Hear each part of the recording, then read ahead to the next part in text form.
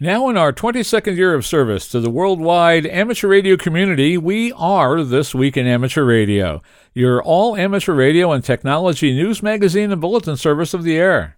This is edition number 1140, with a release and air date of Saturday, January 2nd, 2021. Please take the program to your air following the Q-tone.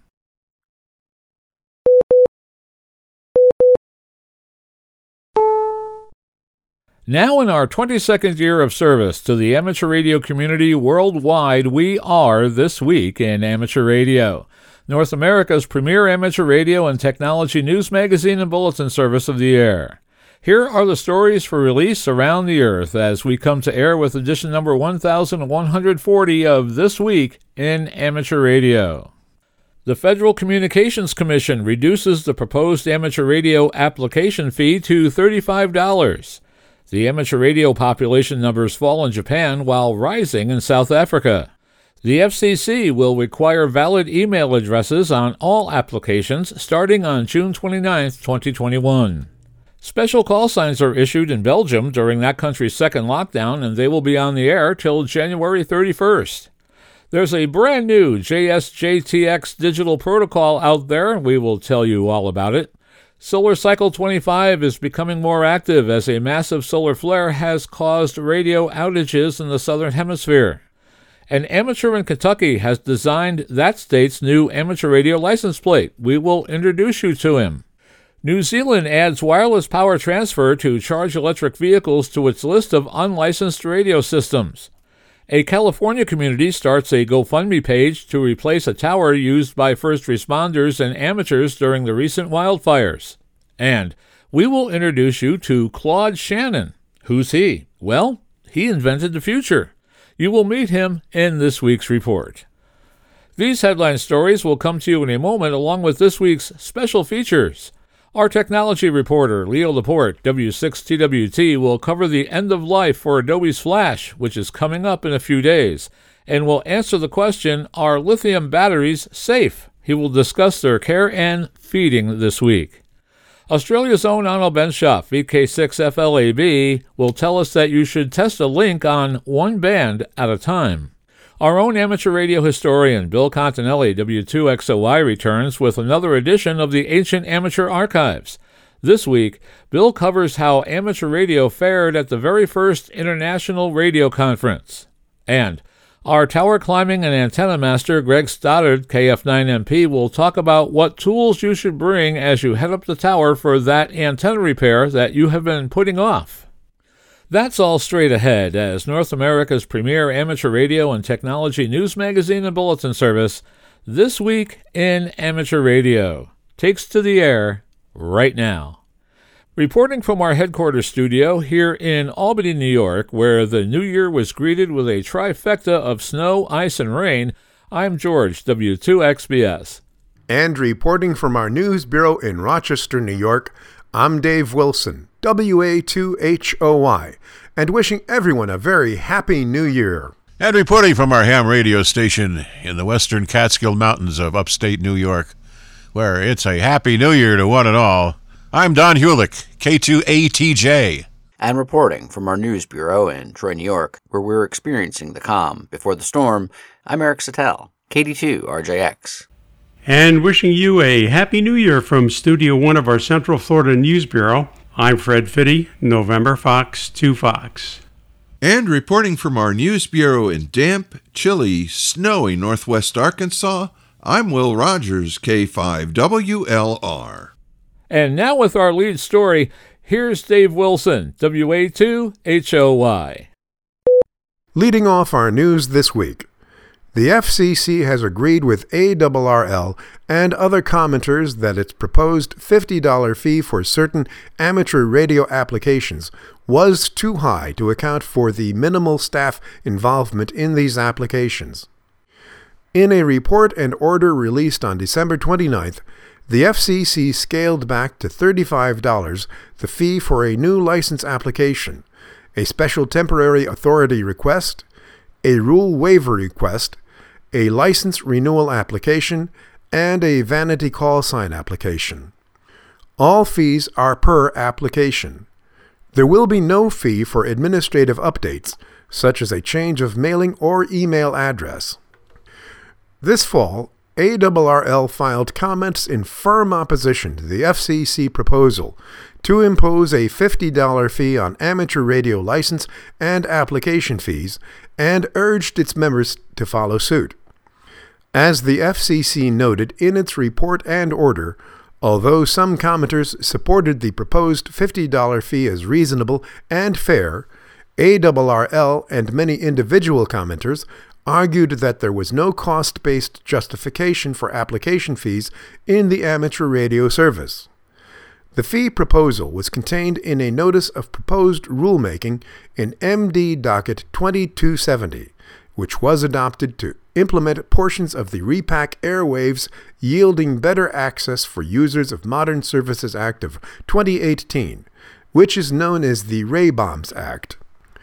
After reviewing the record, including the extensive comments filed by amateur radio licensees, and based on our revised analysis of the cost of processing mostly automated processes discussed in our methodology section, we adopt a $35 application fee, a lower application fee than the Commission proposed for the Notice of Proposed Rulemaking for personal licenses, in recognition of the fact that the application process is mostly automated, the FCC said in the report and order. We adopt the proposal from the Notice of Proposed Rulemaking to assess no additional application fee for minor modifications or administrative updates, which also are highly automated. The FCC said it received more than 197,000 personal license applications in 2019, which includes not only ham radio license applications, but commercial radio operator licenses and General Mobile Radio Service, or GMRS licenses. The Commission turned away the arguments of some commenters that the FCC should exempt amateur radio licensees. The FCC stated that it has no authority to create an exemption where none presently exists. The Commission also disagreed with those who argued that amateur radio licensees should be exempt from fees because of their public service contribution during emergencies and disasters.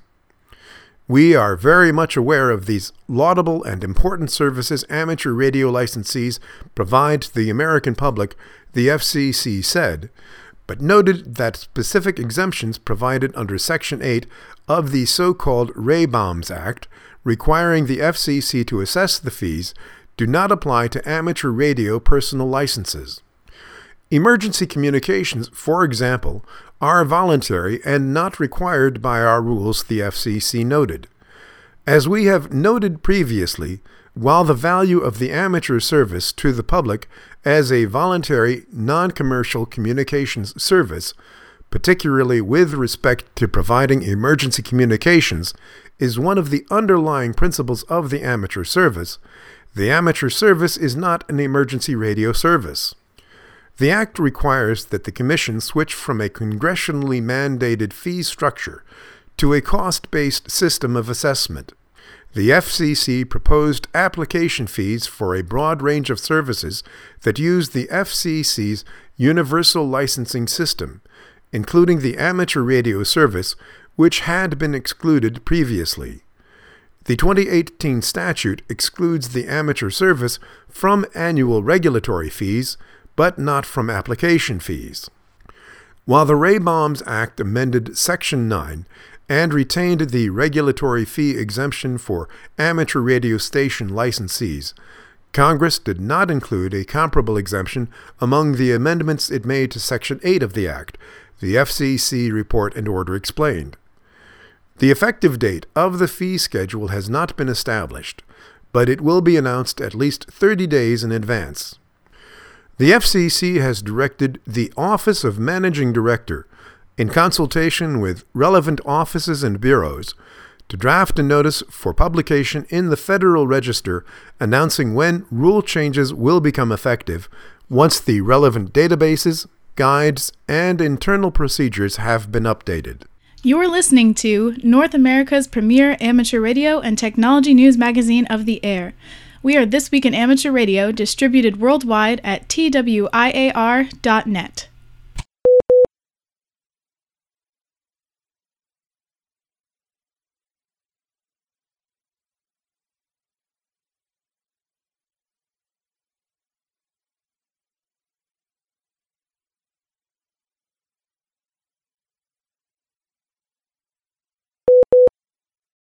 Effective on June 29, 2021, amateur radio licensees and candidates must provide the FCC with an email address on all applications.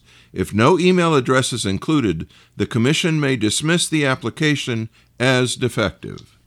On September 16th, the FCC adopted a report and order in WT Docket 19-212 on completing the transition to electronic filing, licenses and authorizations, and correspondence in the wireless radio services. The report and order was published on December 29th in the Federal Register. The FCC has already begun strongly encouraging applicants to provide an email address. Once an email address is provided, the FCC will email a link to an official electronic copy of the license grant. An official copy will also be available at any time by accessing the licensee's password-protected Universal Licensing System account. Licensees can log into the ULS License Manager system with their Federal Registration Number, or FRN, and password at any time and update anything in their FCC license record, including adding an email address. For questions or password issues, call the CORS/FRN helpline at 877-480-3201, Monday through Friday, from 1300 to 2300 UTC, or reset the password on the FCC website. The only way to refrain from providing an email address on an application would be to submit a request to waive the new rule, providing justification for the request. The FCC would not be obliged to grant such a request. Under Section 9721 of the new rules, a person holding a valid amateur radio station license must apply to the FCC for a modification of the license grant as necessary to show the correct mailing and email address, licensee name, club name, license trustee name, or license custodian name. For a club or military recreation station license, the application must be presented in document form to a club station call sign administrator who must submit the information to the FCC in an electronic batched file. Under new Section 97.23, each license must show the grantee's correct name, mailing address, and email address. The email address must be an address where the grantee can receive electronic correspondence, the amended rule will state. Revocation of the station license or suspension of the operator license may result when correspondence from the FCC is returned as undeliverable because the grantee failed to provide the correct email address. The number of licensed amateur radio stations has decreased once again in Japan, according to Japan's Ministry of Internal Affairs and Communications. There were 389,343 licensed hams this past December, a drop of 12,837 from December of 2019. In that month, there were 402,180 licensed stations, but that number was signified a drop of about 15,000 from the previous year. The majority of Japanese radio operators hold a Class 4 license, which was introduced as an entry-level license in the 1950s. Meanwhile, a new group of licensed amateurs gets ready to get on the air in South Africa.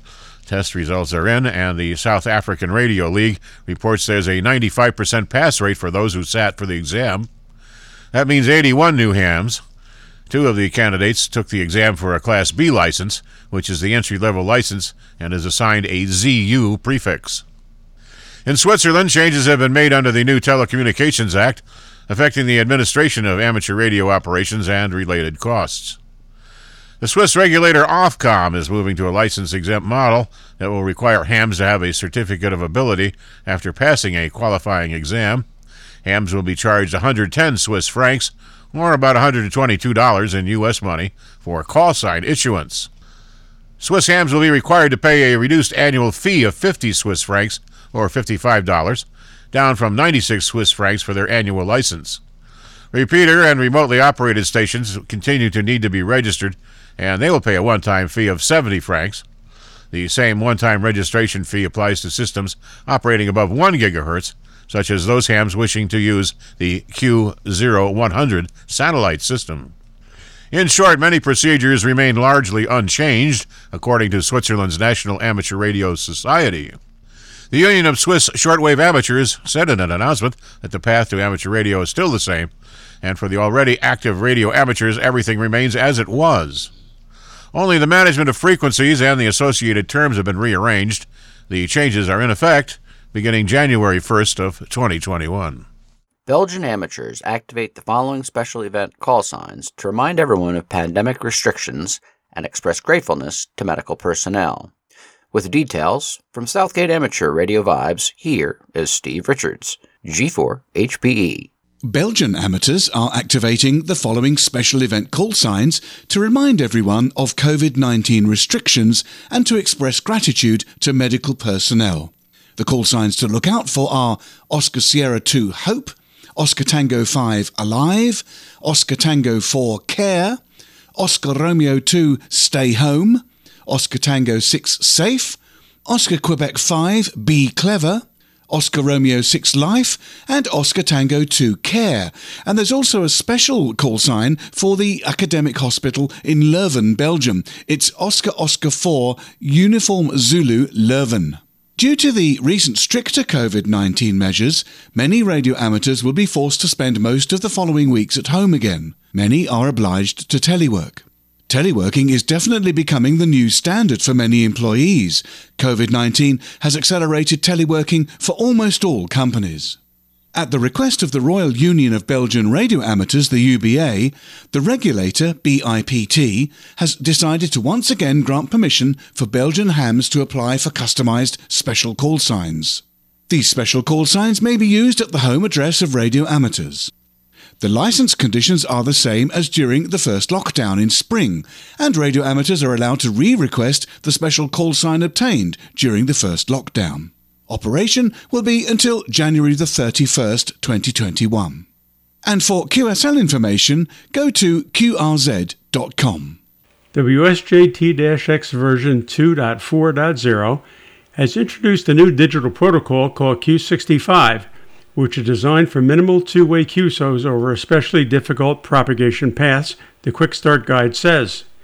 Here with more details on the new protocol is Steve Richards, G4HPE, reporting from Southgate Vibes. The next issue of WSJT-X 2.4.0 will introduce Q65, a digital protocol designed for minimal two-way QSOs over especially difficult propagation paths. On paths with Doppler spread of more than a few hertz, the weak signal performance of Q65 is the best amongst all WSJT-X modes. Q65 is particularly effective for tropospheric scatter, ionospheric scatter, and Earth-Moon-Earth on the VHF and higher bands, as well as other types of fast-fading signals. Q65 uses 65-tone frequency shift keying and builds on the demonstrated weak signal strengths of QRA64, a mode introduced to the WSJT-X suite in 2016. Q65 differs from QRA64 in the following important ways. It has a new low-rate QRE repeat accumulate code for forward error correction. Q65 has a unique tone for time and frequency synchronization. As with JT65, this sync tone is readily visible on the waterfall spectral display. Unlike JT65, synchronization and decoding are effective even when meteor pings or other short signal enhancements are present. The new mode features optional submodes with transmit-receive sequence lengths of 15, 30, 60, 120 and 300 seconds. And there's a new, highly reliable list decoding technique for messages that contain previously copied message fragments. User messages and sequencing is identical to those in FT4, FT8, FST4 and MSK144. And you can find the Q65 Quick Start Guide at physics.princeton.edu. According to the guide, Q65 will enable stations with a modest Yagi and 100 watts or more to work one another on 6 meters at distances up to 1,600 kilometers at most times, even in deadband conditions.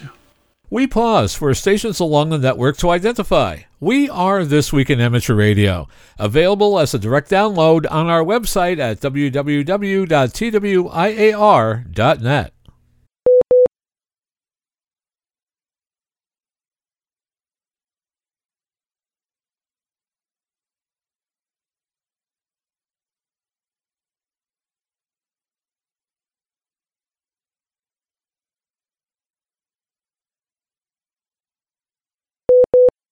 ARRL Amateur Radio Emergency Service volunteers remained ready to deploy in Williamson County, Tennessee, in the aftermath of an apparently intentional explosion early on Christmas morning in downtown Nashville.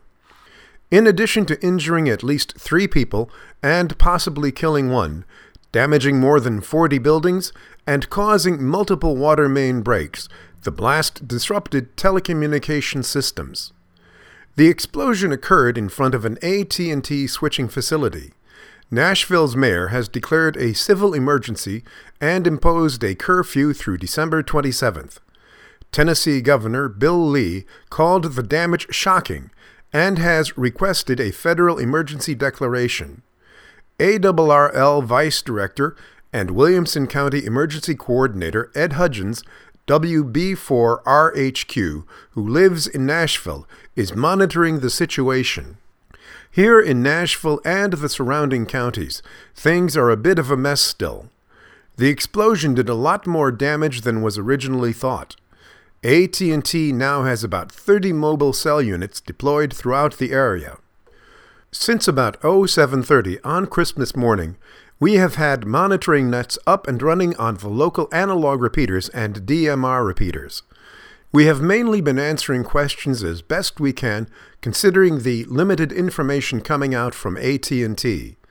My Areas group is ready to deploy to the Williamson County PSC to assist with communications for various county offices when the call comes. MTIRS, the Middle Tennessee Emergency Amateur Repeater System, is holding nets on our DMR repeater system several times a day.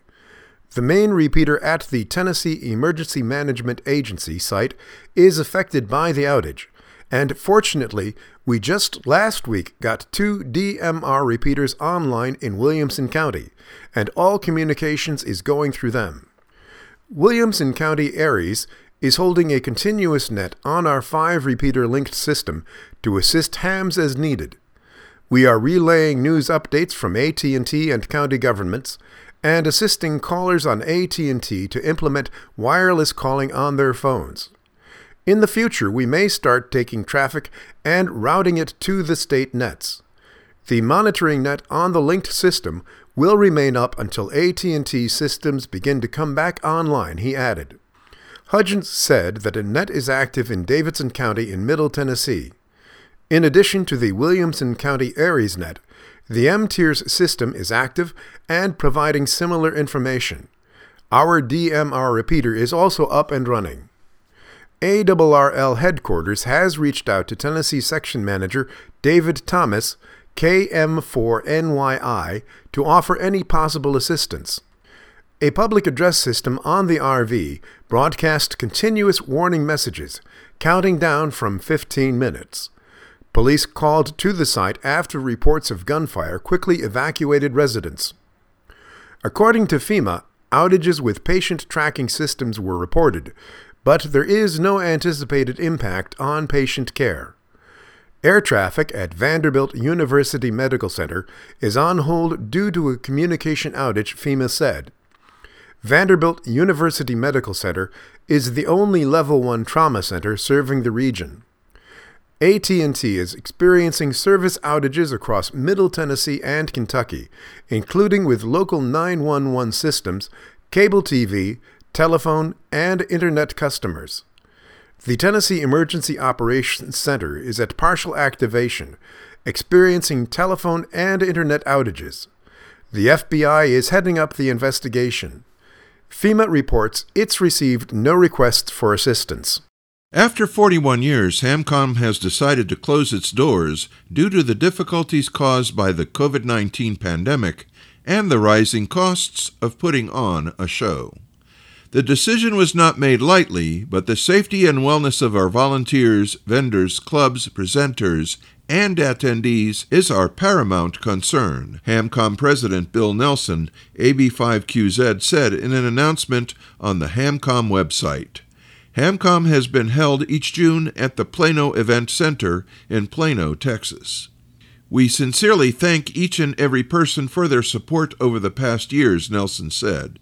This starts with clubs who have participated in offering forums, transmitter sessions, volunteer examiner sessions, talk-ins, and many more things through the years. Nelson also expressed appreciation for the vendors, volunteers, and visitors. Hamcom is proud to contribute to bringing people together to enjoy this passion. We will definitely miss this gathering of the broader community, Nelson concluded. Our thoughts and best wishes to you and your families. Finnish International Amateur Radio Union Member Society, SRAL, is asking for amateur radio privileges on 220 to 225 megahertz as a replacement for the 1240 to 1300 megahertz band, which was deleted last April 24th, except for the use by special permit. SRAL's initial request for 902 to 928 megahertz was turned down. The request is to provide spectrum for amateur TV operation. The special permits for the 1.2 gigahertz band will expire when Galileo GNSS GPS constellation becomes fully operational. Concerns have arisen in Europe regarding the potential of amateur radio interference to one Galileo frequency. The European Conference and Telecommunications Administration's Working Group, SE40, covering the space service compatibility issues, met in early December to discuss the 1240 to 1300 megahertz band. 1240 to 1260 megahertz is used by the Global Navigation Satellite System of the Russian Federation, and 1260 to 1300 megahertz used by Europe's Galileo system, China's Beidou system, and Japan's QZSS, and is planned to be used by Korea's new KPS system. When wildfires ignited by lightning swept through Northern California this past summer, they consumed more than 86,000 acres in San Mateo and Santa Cruz counties. The fires also left another casualty, the Empire-grade radio tower and its equipment. The tower provided critical connections for firefighters, hams, and community emergency response teams. The Community Foundation of Santa Cruz has pledged $25,000 from its fire response fund to the restoration of this important radio tower and is using the pledge to match donations, many of which are being collected via the GoFundMe site. The nonprofit organization wrote on the fundraising site, "The loss of this tower has impacted several community organizations, fire departments relying on the Alert Wildfire camera, community fundraisers like bike and horseback rides that rely on the ham radio communicators who used repeaters at the tower site, and emergency preparedness like the CERT teams and equine evacuation teams that also relied on the communication resources made possible by this tower." According to the Salinas Valley Repeater Group website, the tower's destruction impacted the W6 WLS 2-meter repeater, the W6 DXW 70-centimeter repeater, and the WB6E CE 70-centimeter simulcast repeater. The website said that the W6 WLS repeater returned to the air in October with a temporary setup in the Santa Cruz Mountains, running analog only and on battery or generator power. You're listening to North America's premier amateur radio and technology news magazine of the air. We are This Week in Amateur Radio, distributed worldwide at twiar.net.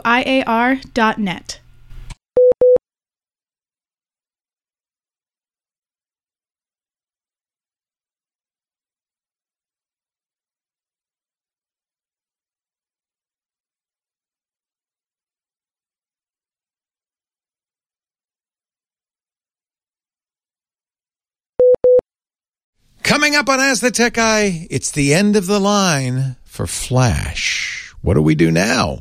Stay tuned. And now with the latest technology news and commentary from Petaluma, California. This Week in Amateur Radio is proud to present Leo Laporte. Welcome Good to see you.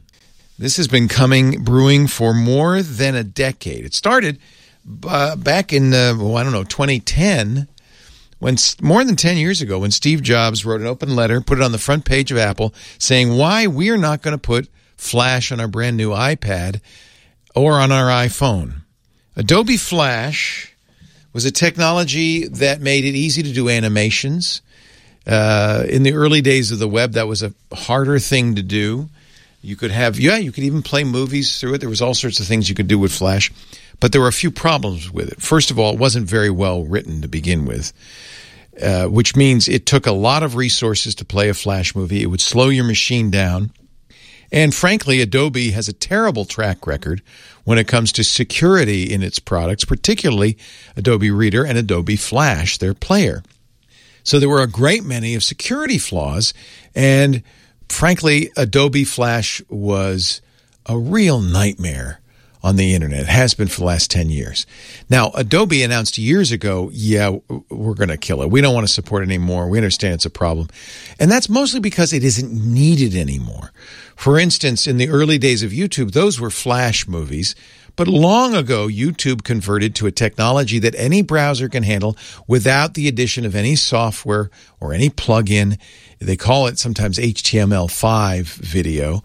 But essentially, the ability to play back video is built in now to all modern browsers. They don't need an additional Flash plugin. Adobe sees the writing on the wall, and here's the deadline. December 31st, in 10 days, Adobe will no longer support Flash Player. And starting in a few weeks, January 12th, all Flash content will be blocked. Adobe strongly recommends all users immediately uninstall Flash Player to help protect their systems. So it's going to happen whether Turner Classic Movies or Spectrum wants it to happen or not, that 99.9% of their visitors are going to not be able to see any video.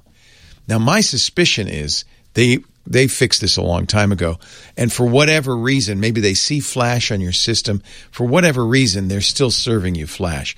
But very few sites are still serving Flash. It just doesn't make sense anymore, given that none of your users will be able to use it in just a few days, especially since they don't have to do a lot of jumping through hoops to get it working. It's an easy thing to just support existing web standards. They don't have to tell their users to download something, to install something. So whether they like it or not, it's going away. And, I think what our caller on the radio show wanted, maybe you want too, is some workaround. No. No, that's not going to happen. Yeah, there are ways to play Flash. In fact, there's some technologies out there that allow you to play Flash. The most widespread use of it is on the Internet Archives, because they've decided to make an archive of great Flash-based websites. Now, when I show you some of these Flash websites, you may understand why it's time Flash died. Let me pull up this showcase. This is from the Internet Archive. This is a showcase of Flash from the great websites of the past, emphasize past. They're actually able to play it back, not with Flash, they're not using Flash, but with an open source plugin that plays Flash. In fact, probably plays it better than ever. You may say, we really should have that on our browsers. No. Look at how most of this stuff is super, super old. You don't really need a Lobster Magnet on your system. And by the way, watch what happens when I go to Lobster Magnet on the Internet Archive. It actually has to launch an emulator to run this. I think if you use a modern browser, you'll see it. It'll still work. It just won't be using Flash. In fact, you may think it's using Flash and it isn't. You don't need Flash anymore. YouTube works without Flash. Every site that I know of that's up to date works without Flash. The only sites that still require Flash are sites that nobody's touched in 10 years. Maybe the solitaire game that you really love. Send them an email saying, hey, guys, but I guarantee you they know about this. And if they haven't done anything, it's because they don't care. If they don't care. It's the end of life, the end of the line for Flash, and I don't think that's a bad thing. Let's see. What else can we talk about? I charge all my devices overnight and never really worry. And this is one of those topics that everybody has an opinion on, many of them wrong. There are two separate issues at play here. There is which is best for the battery and battery life, and then which is least likely to burn your house down. So I'll tackle the battery life question first, and this is the one that's most controversial. There's a lot of debate. I'm going to quote what I consider an authoritative source. It's a book called, get ready for this, Batteries in a Portable World, a handbook on rechargeable batteries for non-engineers, 4th edition. It's actually written by a company called Cadex. It sells batteries, and they put a lot of this information on the website they've been running for some years, I think like 15 years, called Battery University. It's at batteryuniversity.com. So there's a lot of misinformation because of older battery technologies like nickel metal hydride, nickel cadmium. The batteries in your laptop, your phone, your vacuum cleaner, your toaster oven, anything that uses batteries these days, they're almost always lithium-ion batteries. And here's the good news. Lithium-ion batteries are pretty much maintenance-free, as close to maintenance-free as you can get. As long as you're operating them in moderate temperatures, they don't like extreme heat or extreme cold. If you're comfortable, they'll be comfortable. They should last really well without a lot of maintenance or a lot of attention for their entire rated cycle. Every lithium-ion battery has a rated cycle. In most cases, it's roughly 500 complete charges and discharges. That's going to last you a couple of 3 years. And typically with lithium-ion batteries, once they hit that limit, they just won't hold a charge anymore. They're done. You got to replace them. Now, lithium-ion batteries are happiest between 30% charged and 80% charged. And what you really don't want to do, in fact, this is really the only no-no with lithium-ion batteries, is really fully, deeply discharge them. You don't want to run them to the ground. It's pretty hard to do that with any well-designed device, including every laptop, every phone out there. They all have circuitry to prevent you from using up the last bit of juice in that battery. They'll turn off before that happens. So you don't even have to worry about that. Properly designed circuitry, and again, most good devices are completely safe. They'll prevent you from the other dangerous thing that can happen with lithium-ion, which is overcharging. So if you plug in your phone or you plug in your laptop, it's okay to leave it plugged in. The circuitry in that phone or laptop will not overcharge the battery. Overcharging is dangerous because the battery can overheat and explode. This is not a good thing. But if it's a good device, you're not going to have to worry about that. Typically, the way these devices work is they allow the battery to power the device just for a little bit and then charge it back up a little bit, charge it back up a little bit. This is harmless to the battery. It will start to use up that cycle, but it takes thousands of these little charges, discharges to use up even one cycle. So it's not harmful. It's fine to do. Leave it plugged in.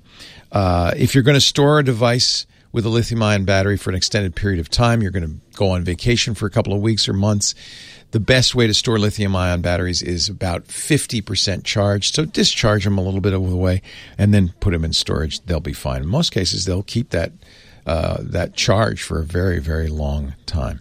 That's really all you need to know. Now, let's talk about the dangerous side of lithium-ion batteries, the can burn your house down part. We've all been pretty casual about the risk posed by lithium-ion batteries, and honestly, I've never had a problem. I leave everything plugged in all the time. But you may have noticed, I flew on Cathay Pacific the other day. They had a big sign said, do not bring your MacBook Pro 15-inch from the years 2015 through the 2017 on board this plane. You cannot.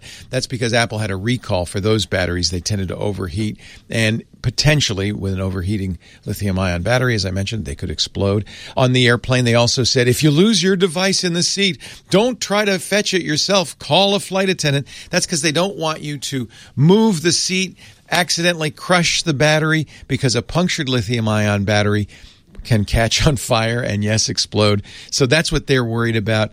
These things don't happen. It's very unlikely. But, you know, when they tell you, don't move the seat, don't move the seat. Let the flight attendant fish your phone out from the seat for you. On the cruise we just went on, the captain said, please unplug all your chargers when you're not in your cabin. Now, I didn't do that, but I do notice that when the cabin stewards came in to make the bed, they would go through and unplug all my devices. They're worried, again, about batteries that are not properly designed, that overcharge and potentially can overheat and catch fire. This is one of the reasons airlines won't let you bring large batteries on airplanes, anything more than 100 watts, and they won't let you check any kind of lithium-ion battery in the hold. That's because if it does catch on fire, they have no way to put it out. So these are all reasonable fears. They do happen from time to time. Remember the Note 7? Because they put too much battery in too little of a space. But remember, this was a big story. They made millions of them. Only 0.01% of them ever had a problem of any kind. It's just not that common. Frankly, anything that can store a lot of energy, whether it's a lithium-ion battery or a tank of gas, has the potential for releasing that energy very quickly, suddenly. It's what we call an explosion. A lot of energy suddenly released is an explosion. Lithium-ion batteries, much safer than a tank of gas, much safer than almost any other way to store energy. Just don't puncture the battery. Don't let it get too hot, and you'll be fine. And don't buy cheap stuff. I think the other reason people are worried is because, remember the hoverboards that came out from China? They were poorly manufactured. A number of them caught on fire. We have a good friend who had thousands of dollars of damage from a hoverboard that was left plugged in charging and caused a fire. But those were badly designed circuits, and no good device from a major manufacturer, not your smartphone from Android or iOS, not your laptop, none of them are going to have those problems. So leave them plugged in. If you're going to leave for a long time, and don't leave them charging unattended for hours and hours, just to be on the safe side. I wouldn't want you to have anything bad happen to you. But lithium-ion batteries are safe, require very little maintenance. That's why they're so popular. That's why we use them everywhere. Anyway, I'm glad you were here, and I'm here, and I'll be here next week, and I hope you'll come by and bring your friends too as we talk high tech.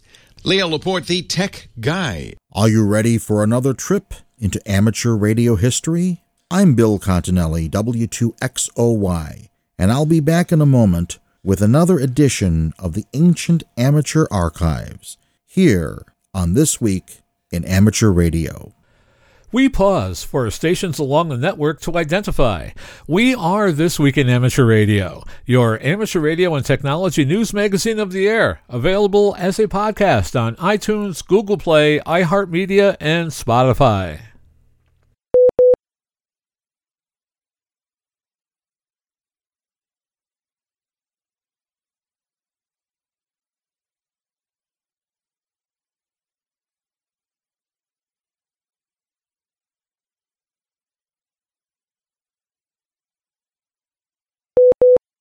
Our founding fathers knew that the United States would have to enter into legal and binding agreements with foreign countries. Thus, in Article 2, Section 2 of the Constitution, they gave the President the power to make treaties with approval of 2/3 of the Senate. Over the years, the Supreme Court has ruled that provisions of a treaty are constitutional and legally binding, even if the exact same provisions contained in a law not covered by a treaty would not pass the constitutional test. Under the Radio Act of 1927 and the regulations issued by the Federal Radio Commission, amateurs were in the catbird seat, to use a popular phrase of the day. They had over 2,700 kilocycles of spectrum between 160 and 20 meters, plus another 15,000 kilocycles at 5 meters. They had a Secretary of Commerce, Herbert Hoover, who was a strong proponent of amateur radio. Congress was supportive and sympathetic. Nothing could go wrong. Or could it? Yes, it could. An international radio telegraph conference was scheduled for Washington, D.C. on October 4, 1927. Here, participants from 74 nations would gather to hammer out an international treaty covering the entire known radio spectrum. Once this treaty was accepted by the Senate, it would become law and supersede anything contained in the 1927 Act. Although amateurs could count on the full support of the U.S. delegation, we had only one vote, the same as any of the other 73 participants. So how much support could we count on from the other countries? Sadly, not much. Democracy was still a foreign idea to most nations. Many hovered in that gray area between the old world monarchies and fascism, communism. Communications were a government monopoly. Individual private stations were feared.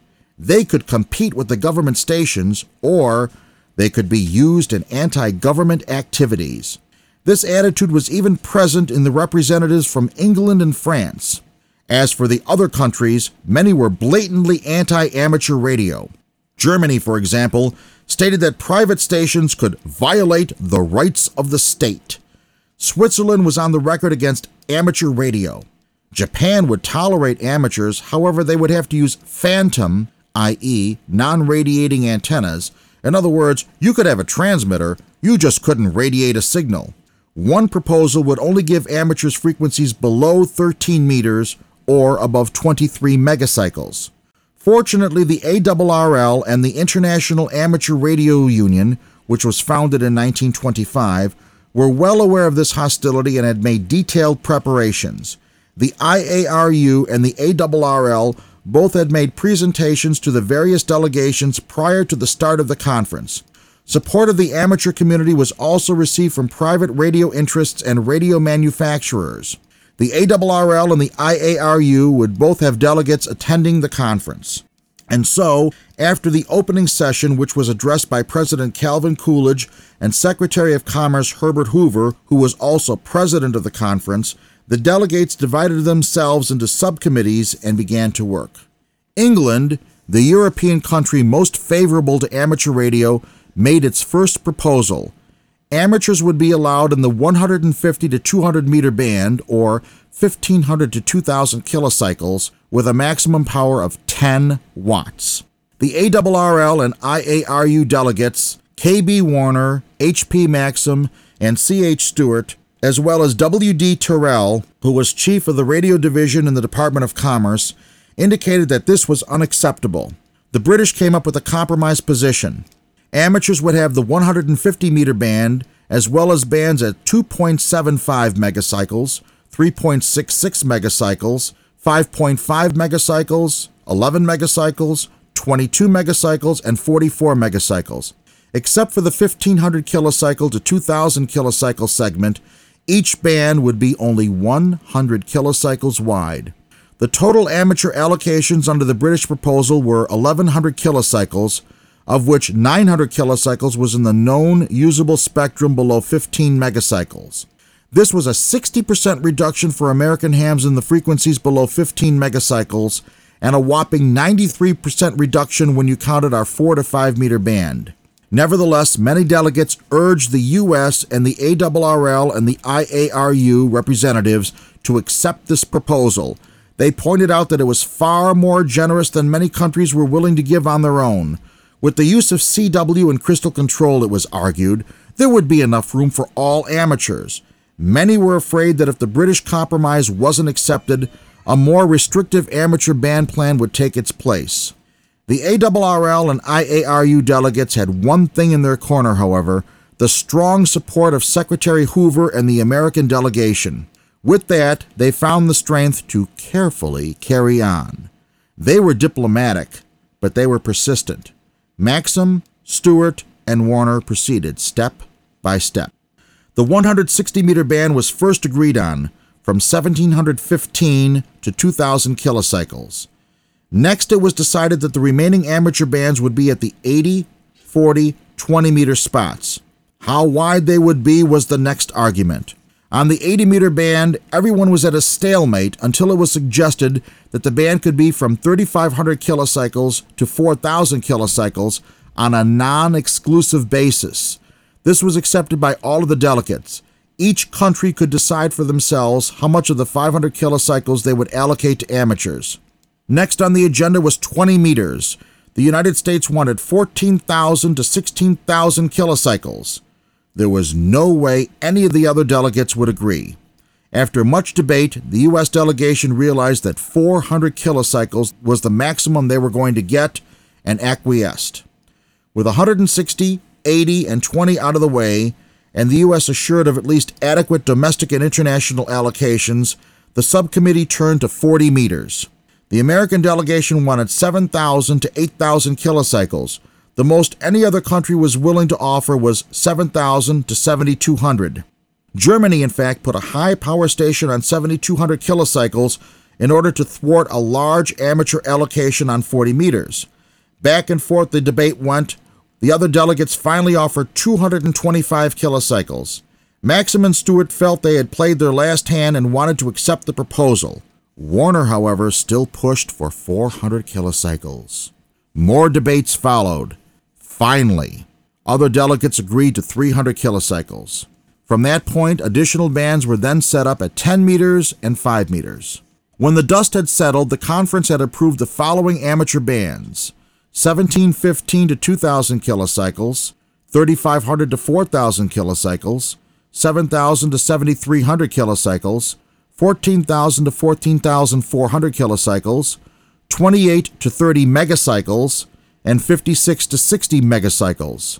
This was a 37.5% reduction in the frequencies amateurs had under the U.S. regulations. However, it was a vast increase for the amateurs of most other countries. Furthermore, the frequencies approved by the conference established amateur radio under international law, something which had not existed before. Given the circumstances, this was a major victory for amateur radio. Initially, there was some opposition by a minority of the U.S. hams to the ratification of the treaty. The ARRL and the vast majority of amateurs, however, supported it, knowing that a small loss in frequencies was insignificant in comparison to the international recognition now given to amateur radio. The Senate agreed, and on March 21, 1928, ratified the treaty. As a postscript, Herbert Hoover, the Secretary of Commerce, who had always supported amateur radio 100%, was elected President of the United States in November 1928. Although most remember his administration as coinciding with the onset of the Great Depression, it was also the time of the greatest growth in amateur radio history.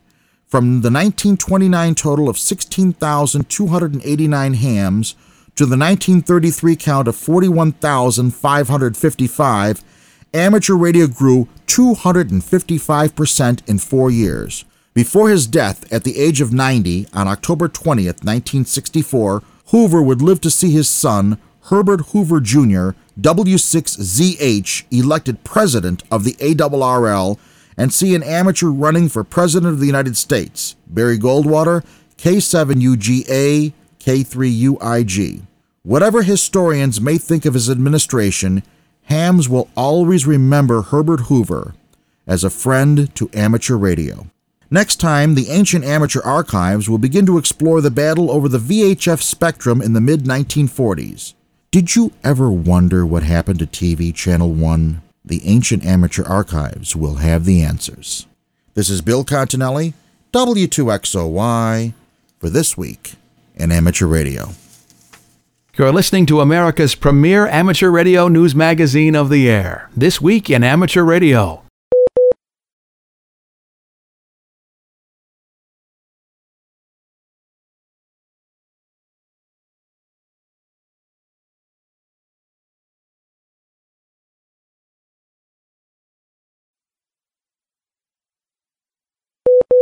If you want to get involved in receiving or transmitting radio signals, a fundamental part of your setup is going to be an aerial of some sort. In fact, many say that the aerial is the most important element of your system. But for many enthusiasts, it may not be possible to put up a big antenna outdoors. But don't despair, all is not lost. Writing in the Hackaday blog, Al Williams, Whiskey Delta 5 Golf November Romeo, draws our attention to a YouTube video about indoor antennas. It's one of the recent presentations on the Waters and Stanton video channel. Pete Waters, Golf 3 Oscar Juliet Victor, talks about the effectiveness of indoor antennas and tells the story of the Krogers, Cold War spies living in Ruislip near London, who had a clandestine antenna hidden in their loft for communicating back to their spy masters in Russia. Al points out that many ham radio operators now live where installing an outdoor antenna is all but impossible. Housing associations seem to be on the prowl for ham antennas that don't conform to their rules, and increasing numbers of radio amateurs find themselves in this situation. Peter talks about the Kroger's transmitters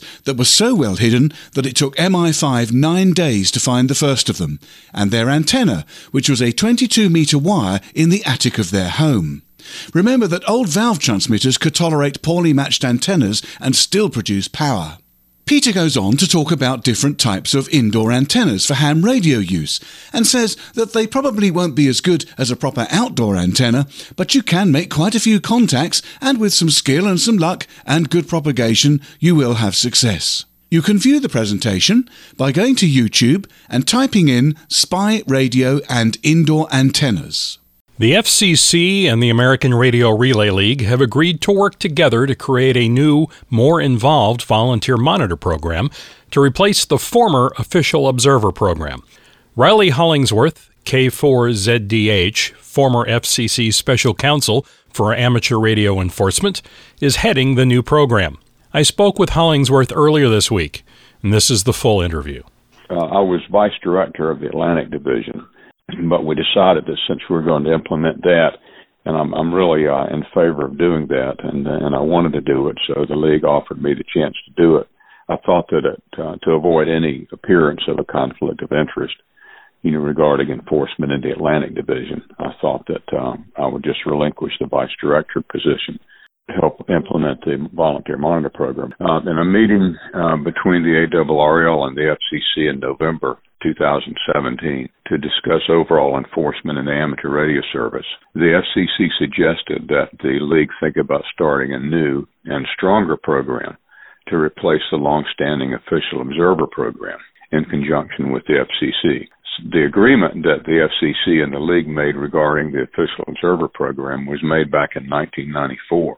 So it was growing whiskers there, and it was at a time when the FCC field offices were, for the most part, fully staffed.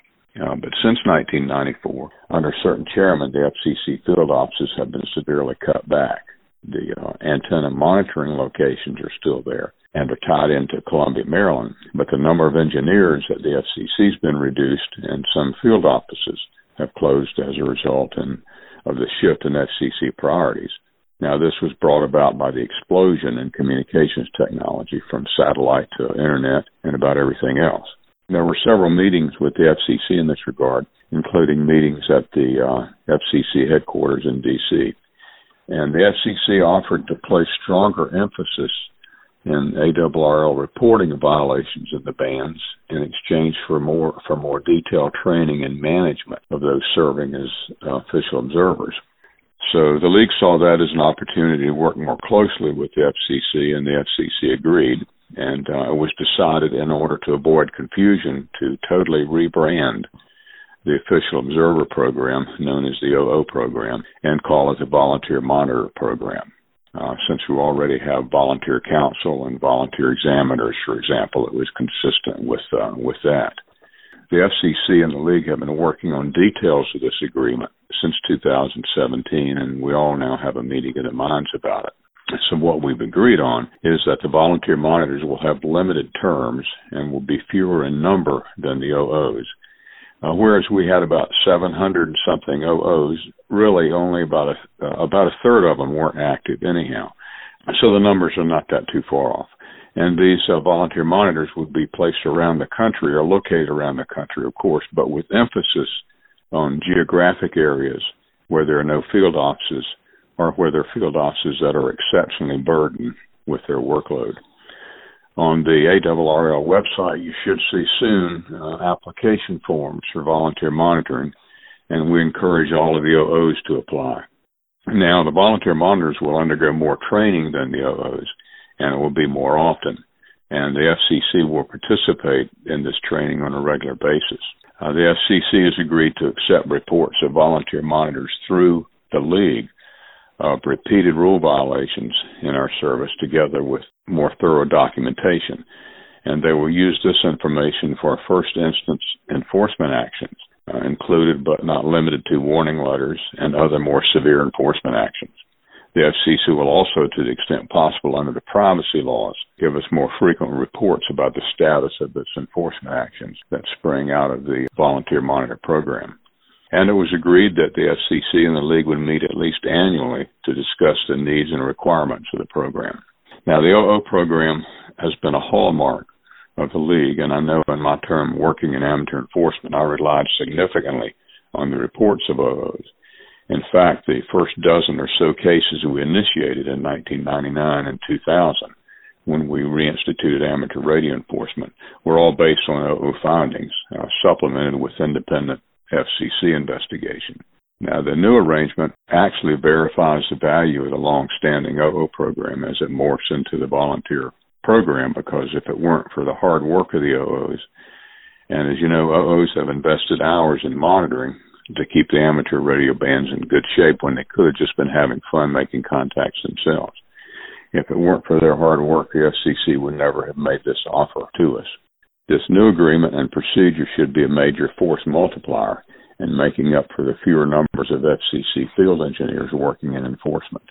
And personally, I think it was a tremendous offer from the FCC, and the League is very grateful. I'm glad we're taking advantage of it, and we don't plan to let the FCC down. We're going to try to make it a great program for both the FCC and all amateur radio operators nationwide. Beyond that, I would say stay tuned.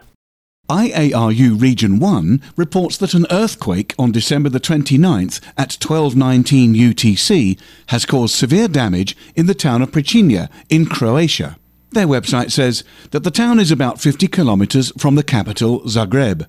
The neighbouring country of Slovenia has shut down the Krško nuclear power plant as a precaution. The earthquake reached a magnitude of 6.4. The epicentre was 46 kilometres southeast of Zagreb, the seismological centre for the European Mediterranean, reported on Tuesday.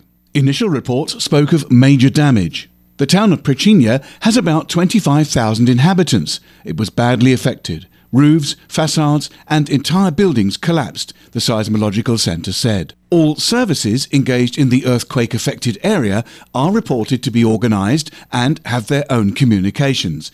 But this earthquake is one of many in recent days, and the National Society in Croatia, the HRS, is asking member radio hams to be close to their radios, and a net is formed on 3.675 MHz, as well as DMR and repeaters, in case any assistance is needed. You can read more on the IARU Region 1 website. That's IARU-R1.org. We pause for stations along the network to identify.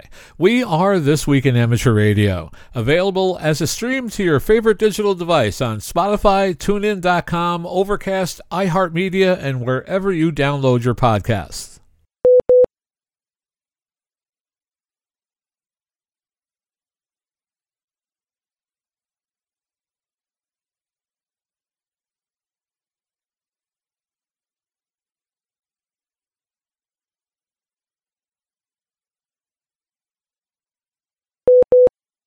This is W2XBS with this week's propagation forecast for Friday, January 1st, 2021. Tad Cook in Seattle, K7RA, reports that Solar Cycle 25 is progressing normally, and with the new year, his outlook is optimistic. Solar minimum occurred just over a year ago, in December of 2019, and now we see very few days with no sunspots. Both of the current sunspot groups, numbered 2794 and 2795, are about to slip across the sun's western horizon. Average daily sunspot numbers this past week was 27.1, up from 10.3 the previous week. Average daily solar flux rose from 82.8 to 86.4. The predicted solar flux over the next 15 days is 79 on January 3rd and 4th, 78 on January 5th to the 8th, 84 on January 9th all the way to the 14th, 85, 86, and 87 respectively on January 15th, 16th, and 17th. The predicted planetary A-index is 8 and 5 on January 3rd and 4th, 8 on January 5th through the 7th, and 5 on January 8th through the 17th. On November the 8th, 2020, the sun exploded. I bet that caught your attention. Well, so says Al Williams, Whiskey Delta 5 Golf November Romeo, writing on the Hackaday website about the effect of solar flares on radio communications and electronic devices. Well, that is a bit dramatic because the sun explodes a lot, but a particularly large sunspot named AR2781 produced a C5 class solar flare, which is a medium-sized explosion even for the sun. Flares range from A, B, C, M to X, with a 0 to 9 scale in each category, or even higher for the really giant X flares. So a C5 is just about centre of the scale. You might not have noticed it here in Europe, But if you lived in Australia or around the Indian Ocean and you were using radio frequencies below 10 MHz, you would have noticed, since the flare caused a 20-minute-long complete radio blackout at those frequencies. According to NOAA's Space Weather Prediction Center, Sunspot AR2781 has the energy to produce M-class flares, which are an order of magnitude more powerful than what's already been experienced. NOAA also has a scale for radio disruptions, ranging from R1, which equates to an M1 flare, to R5 for an X20 flare. The sunspot in question is facing Earth for the moment, so any new flares will cause more problems. This led Al Williams to ask, what if there were a major radio disruption? In his article, Al looks at past history of solar flares and the surprising amount of disruption they caused when HF communications were much more heavily relied upon than they are today. He also examines how, in our changing use of the radio spectrum, what potential problems would be caused by major sunspots to modern communications and power grids. Insurance companies reckon that a really big solar event could cause damage costing $2.6 trillion. Well, if you want to find out more, Al's article can be found at hackaday.com. It's called Solar Flares and Radio Communications. How precarious are our electronics? The Get on the Air to Care campaign in the UK has won another victory for encouraging increased radio contacts during their current lockdown. The Radio Society of Great Britain, which partnered with the UK's National Health Service in this campaign, has raised more than £2,000 or nearly $2,800 in equivalent U.S. currency following its charity auction. An anonymous CW enthusiast made the winning bid of £1,025.99 for a handcrafted Bug CW key made by Roy Bailey, G0VFS. The RSGB is matching the funds and donating the sum to the National Health Service Charities Together Fund. Meanwhile, the related campaign, Get on the Air for Christmas, continues until January 9th, encouraging holiday QSOs as a way to ease isolation. Foundations of Amateur Radio. The other day I wanted to know what kind of communication was possible between my station and the station of a friend of mine. We want to do some experiments, and for that to be possible, we need to have a reliable communication channel. Traditionally, you would get in touch with each other and attempt to find a suitable frequency on a band to make a QSO, or contact. That generally involves picking a band, then tuning around the band, finding a frequency that's not in use, then listening, asking if the frequency is in use, then telling your friend via an alternative method where you are, only to have them tell you that they have noise at that particular frequency. You go back and forth a couple of times, finally settle in on a mutually convenient frequency and have a contact whilst keeping note of the signal strength shown on your receiver. On a good day, that will take a few minutes. On a bad day, that might take much longer or not work at all. If you want to do this across multiple bands, you have the fun of doing this whole thing multiple times. In case you're wondering, I've done this plenty of times, and I will confess that it's an interesting combination of joy and frustration in attempting to get the answer to a pretty simple and common question. Can I talk to my friend? In my shack there are plenty of tools, digital multimeters, LC meter, antenna analyzer and the like. No doubt you have some or more of those. Perhaps you have an oscilloscope, a vector network analyzer, or other gadgets. None of those are particularly useful tools to solve this particular problem.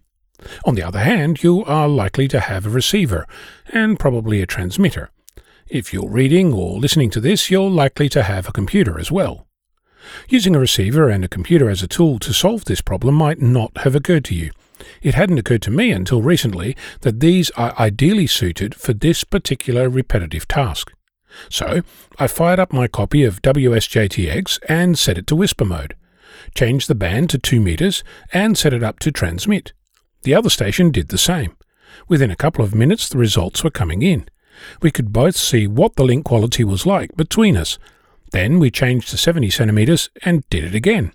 Rinse and repeat for 10 meters. As it happens, the other station was receive only, and they had to attend some family activities, and I was in my office earning a living. Well, actually doing my bookkeeping, but you get the idea. You can do this test while you're doing something else. I checked in a couple of times to see how it was going when he pointed out that I could see his actual results on the whispernet.org website. I had been looking at the map with mixed results because it had been timing out for most of the day, and when it did work, all I could see was that a message was decoded, not how well it was received. Randall, VK6 Whiskey Romeo, the other station, then pointed me at the link to the database, which I hadn't seen until then. If you're looking for it, it's at the top right. Out pops a list of all the whisper spots his station reported, and, as a bonus, the spots reported by another local amateur. If you know me at all, it will come as no surprise that I used the opportunity to make a chart. Actually, I made several. One showing the frequency drift between our stations, one showing the signal strength. Between the three bands, it looks like 2 meter gives us the best opportunity for experimentation, though 70 centimeters does appear to have some possibilities. Sadly, 10 meters isn't, with the antennas currently in the air, but I saw an email the other day with reports of a new vertical at the other end, so we will have a go at doing the 10 meter test again in the very near future, perhaps even today. Right now, from the whispernet.org website, I'm downloading this month's Whisper reports from the download section to see who else saw my signals. No doubt I'll make a chart all 6. I'll keep you posted.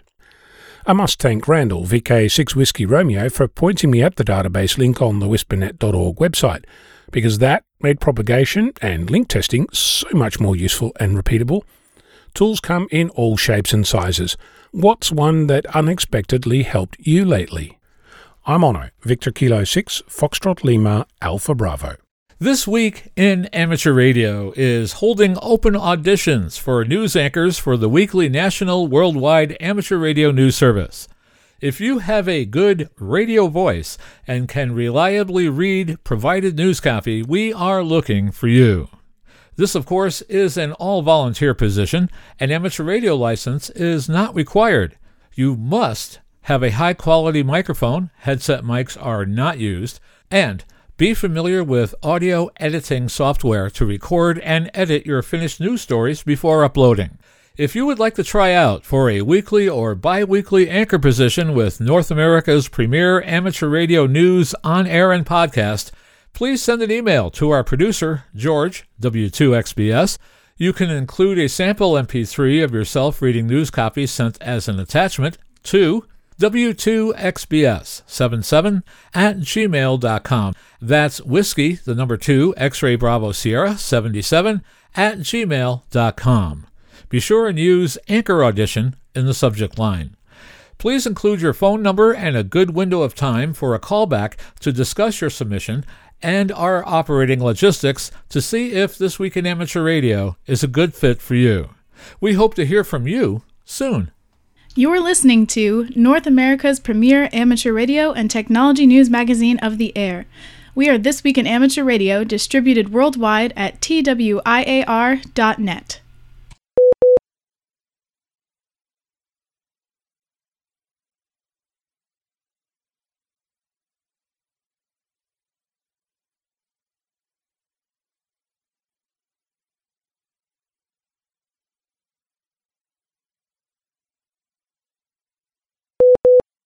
A ham radio license plate designed by ARRL member Matt Machiavelli, KY4GPD of Georgetown, Kentucky, has received the approval of the Kentucky Transportation Cabinet.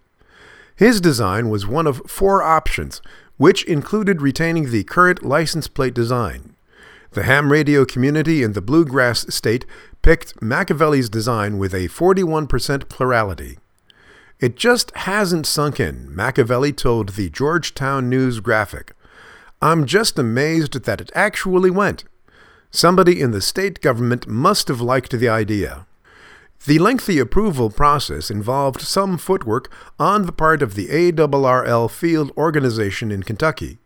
After the polling ended, ARRL Kentucky Section State Government Liaison Jack Hedges, KY4TPR, met with the Kentucky Transportation Cabinet for final approval on Machiavelli's design.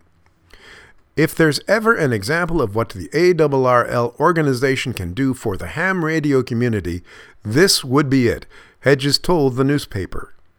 The new license plate will not be available until the current stock of plates is depleted, which is anticipated to be next summer. ARRL Kentucky Section Manager Steve Morgan, W4NHO, told the newspaper that a ham radio license plate is important to build awareness of amateur radio. The amateur radio license plate is sort of like a billboard, saying you're from Kentucky and you're a ham radio operator, Morgan said. Machiavelli agreed, saying he thought the current design had become stale and did not stand out. A ham for 6 years, Machiavelli is a certified Skywarn storm spotter and an assistant emergency coordinator for Scott County, Kentucky.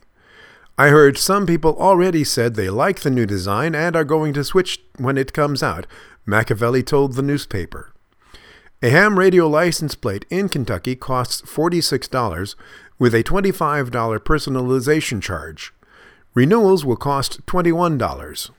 The 2021 ARRL RTTY Roundup on January 2nd and 3rd features 2 new multi-operator categories, Multi-2 M2 and Multi-Multi MM. Since M2 and MM are new categories, there are no existing records, so the high scores for these categories will, by default, become the new records. High scores are kept by U.S. Call Area, ARRL Division, ARRL Section, Canadian Province, and DX Entity.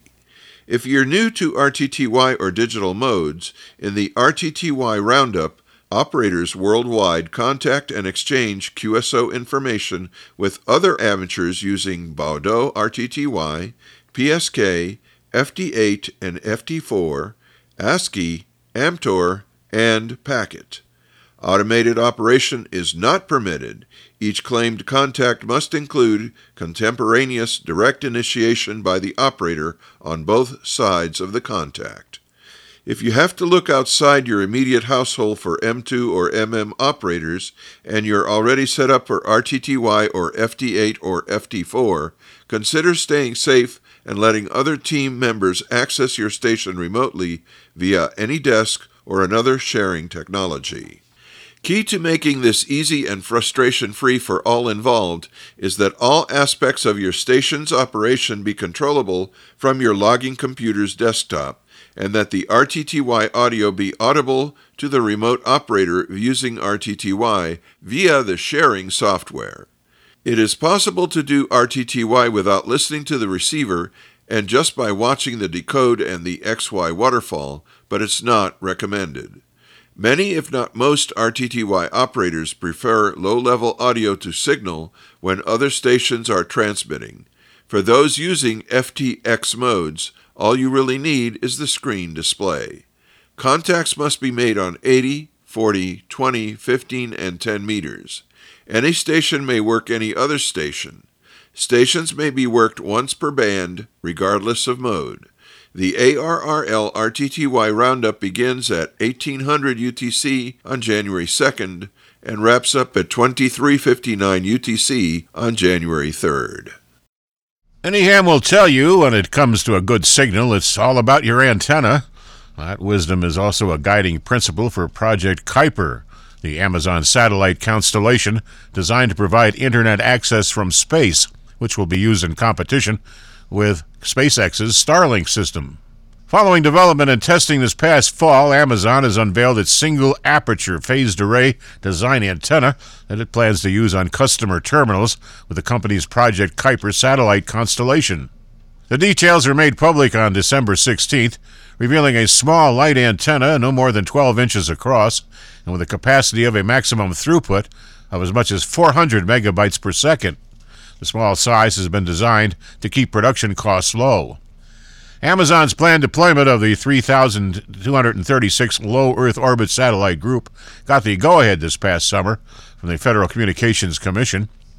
The project's goal is to provide low-latency broadband internet access with a focus on serving communities in remote regions without traditional high-speed internet access.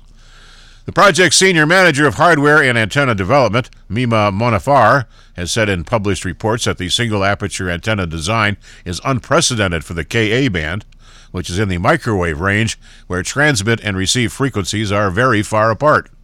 Project Kuiper boasts a major advancement here, combining transmit and receive phased array antennas into one aperture.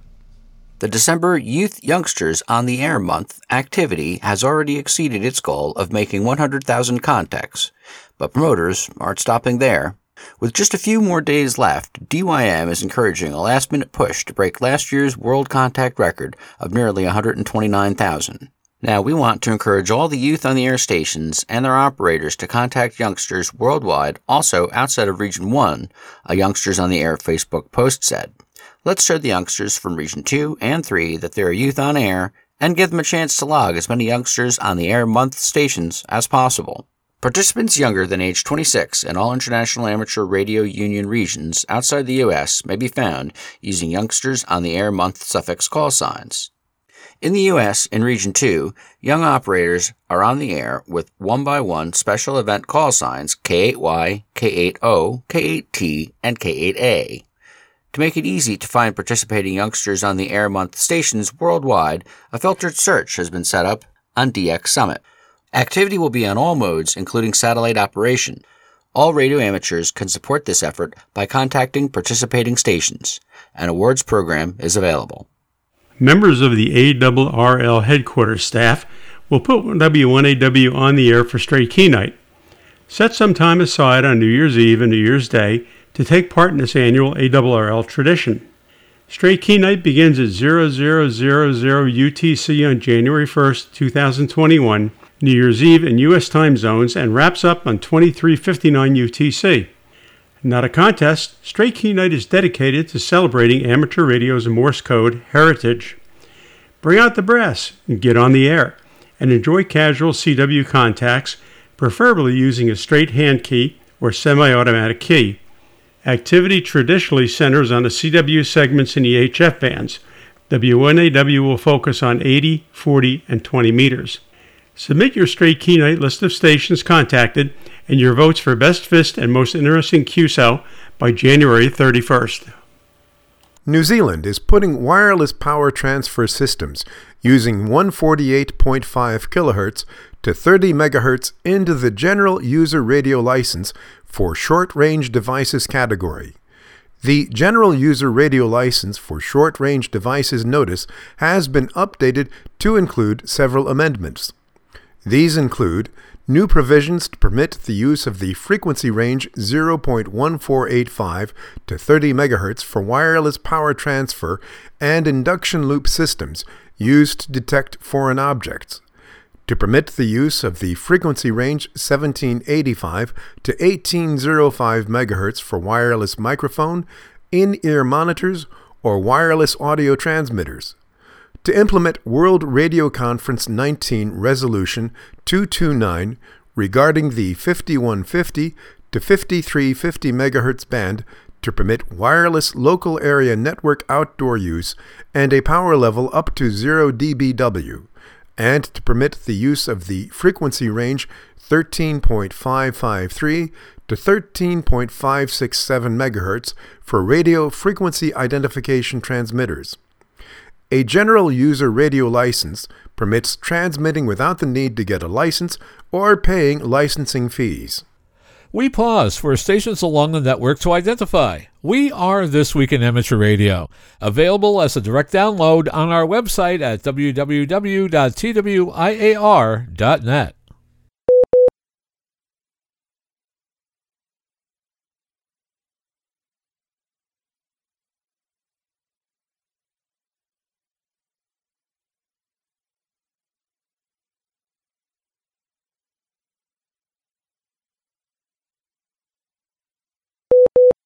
And now, with his segment on tower climbing and antenna safety, here is Arizona's own Greg Stoddard, KF9MP. So what tools should I bring is a question I often find myself asking. Unlike changing the oil in the car, I can't always bring all the tools I want to when working on a tower. Lots of folks use a hanging tool bag. I don't use one, so I don't get to carry all my tools. I have to anticipate what I may need to bring along. The job sort of dictates what tools I'll need. I often wear a light windbreaker with 2 large zipper pockets on the front, and that's where most of my tools and supplies ride during the climb.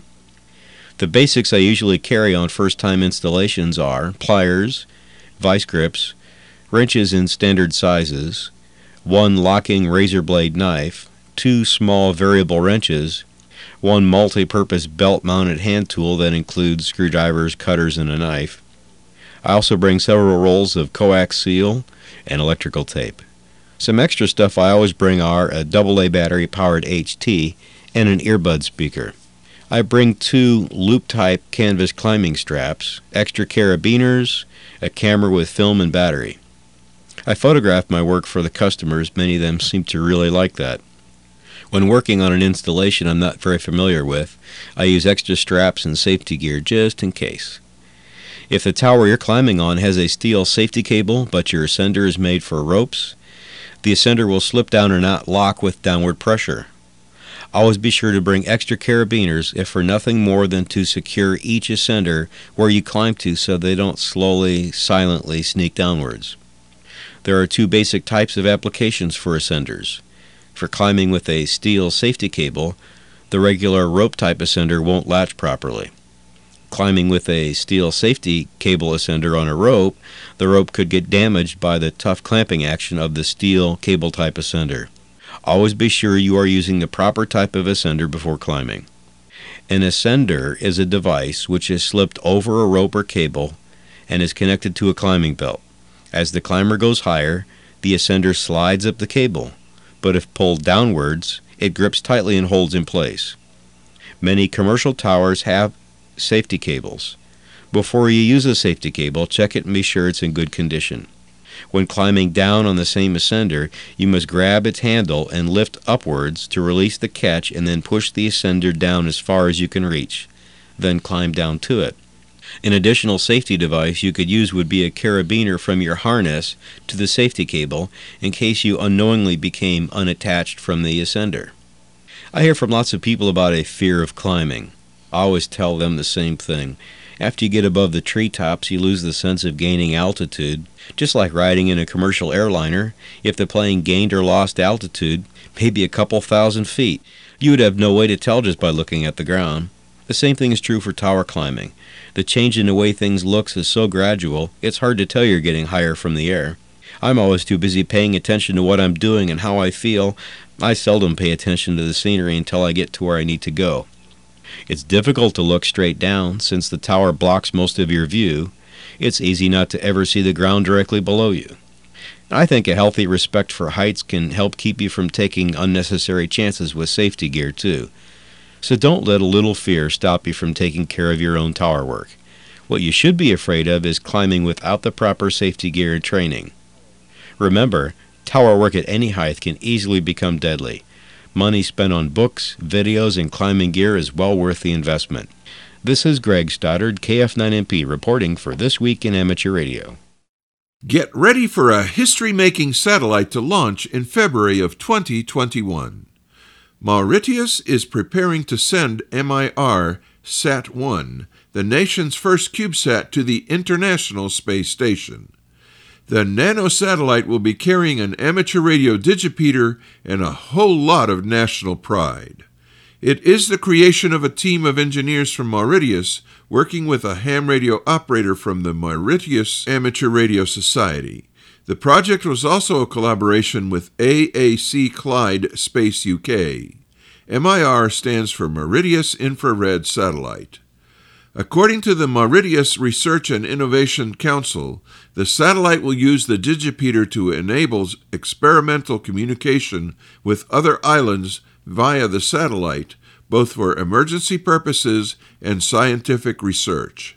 The CubeSat will also collect land and ocean data. Management of ocean resources is a top priority of the government of the Republic of Mauritius. It is expected to be deployed in May or June from the Japanese experimental module on board the ISS. MIRSAT-1 has an expected lifetime of between 2 and 3 years, and during that time it is expected to make ground contact with Mauritius 4 or 5 times daily. And now with our final story this week, here is Steve Richards, G4HPE. Writing in a Quanta magazine article, David Say says that science seeks the basic laws of nature. Mathematics searches for new theorems to build upon the old. Engineering builds systems to solve human needs. The three disciplines are interdependent but distinct. Very rarely does one individual simultaneously make contributions to all three, but Claude Shannon was a rare individual. Despite being the subject of a recent documentary film by Mark Levinson called The Bit Player, Shannon is not exactly a household name. He never won a Nobel Prize, and he wasn't a celebrity like Albert Einstein or Richard Feynman, either before or after his death in 2001. He was born in Michigan in 1916, and after writing a thesis on what is now considered the starting point of electronic circuit design, he worked for 10 years on his masterwork called A Mathematical Theory of Communication, which modelled the path of a piece of information from source to destination. What was so groundbreaking is that he used mathematical probability to examine how noise in the transmission path introduced uncertainty that the message would be delivered wholly and correctly. He was the first scientist to introduce the concept of a binary digit, that is, 0 or 1. You can read the full article at www.quantamagazine.org, and you can find out more about the documentary The Bit Player at thebitplayer.com. Many of the news and information items heard on This Week in Amateur Radio have been provided by the American Radio Relay League, the ARRL Letter, the ARRL Audio News, the Southgate Amateur Radio News Service, Southgate Vibes, AMSAT, the Radio Amateurs of Canada, the FCC, the Radio Society of Great Britain and Ofcom, the SARL, the International Amateur Radio Union, the Wireless Institute of Australia, the Amateur Radio Newsline, the International Telecommunications Union, and various news sources on the Internet. This Week in Amateur Radio is heard on nets and repeaters around the country and around the world, on great repeater systems like WA3PBD repeater system, on Thursday evenings at 7:30 p.m. on 146.730 and 223.940, covering all of Pittsburgh, Pennsylvania, and beyond. This Week in Amateur Radio is produced by Community Video Associates Incorporated. Now, for the staff of This Week in Amateur Radio, this is Jeff Ronner, WB2AEQ, saying 73 until next week. This Week in Amateur Radio is copyright Community Video Associates Incorporated. All rights reserved.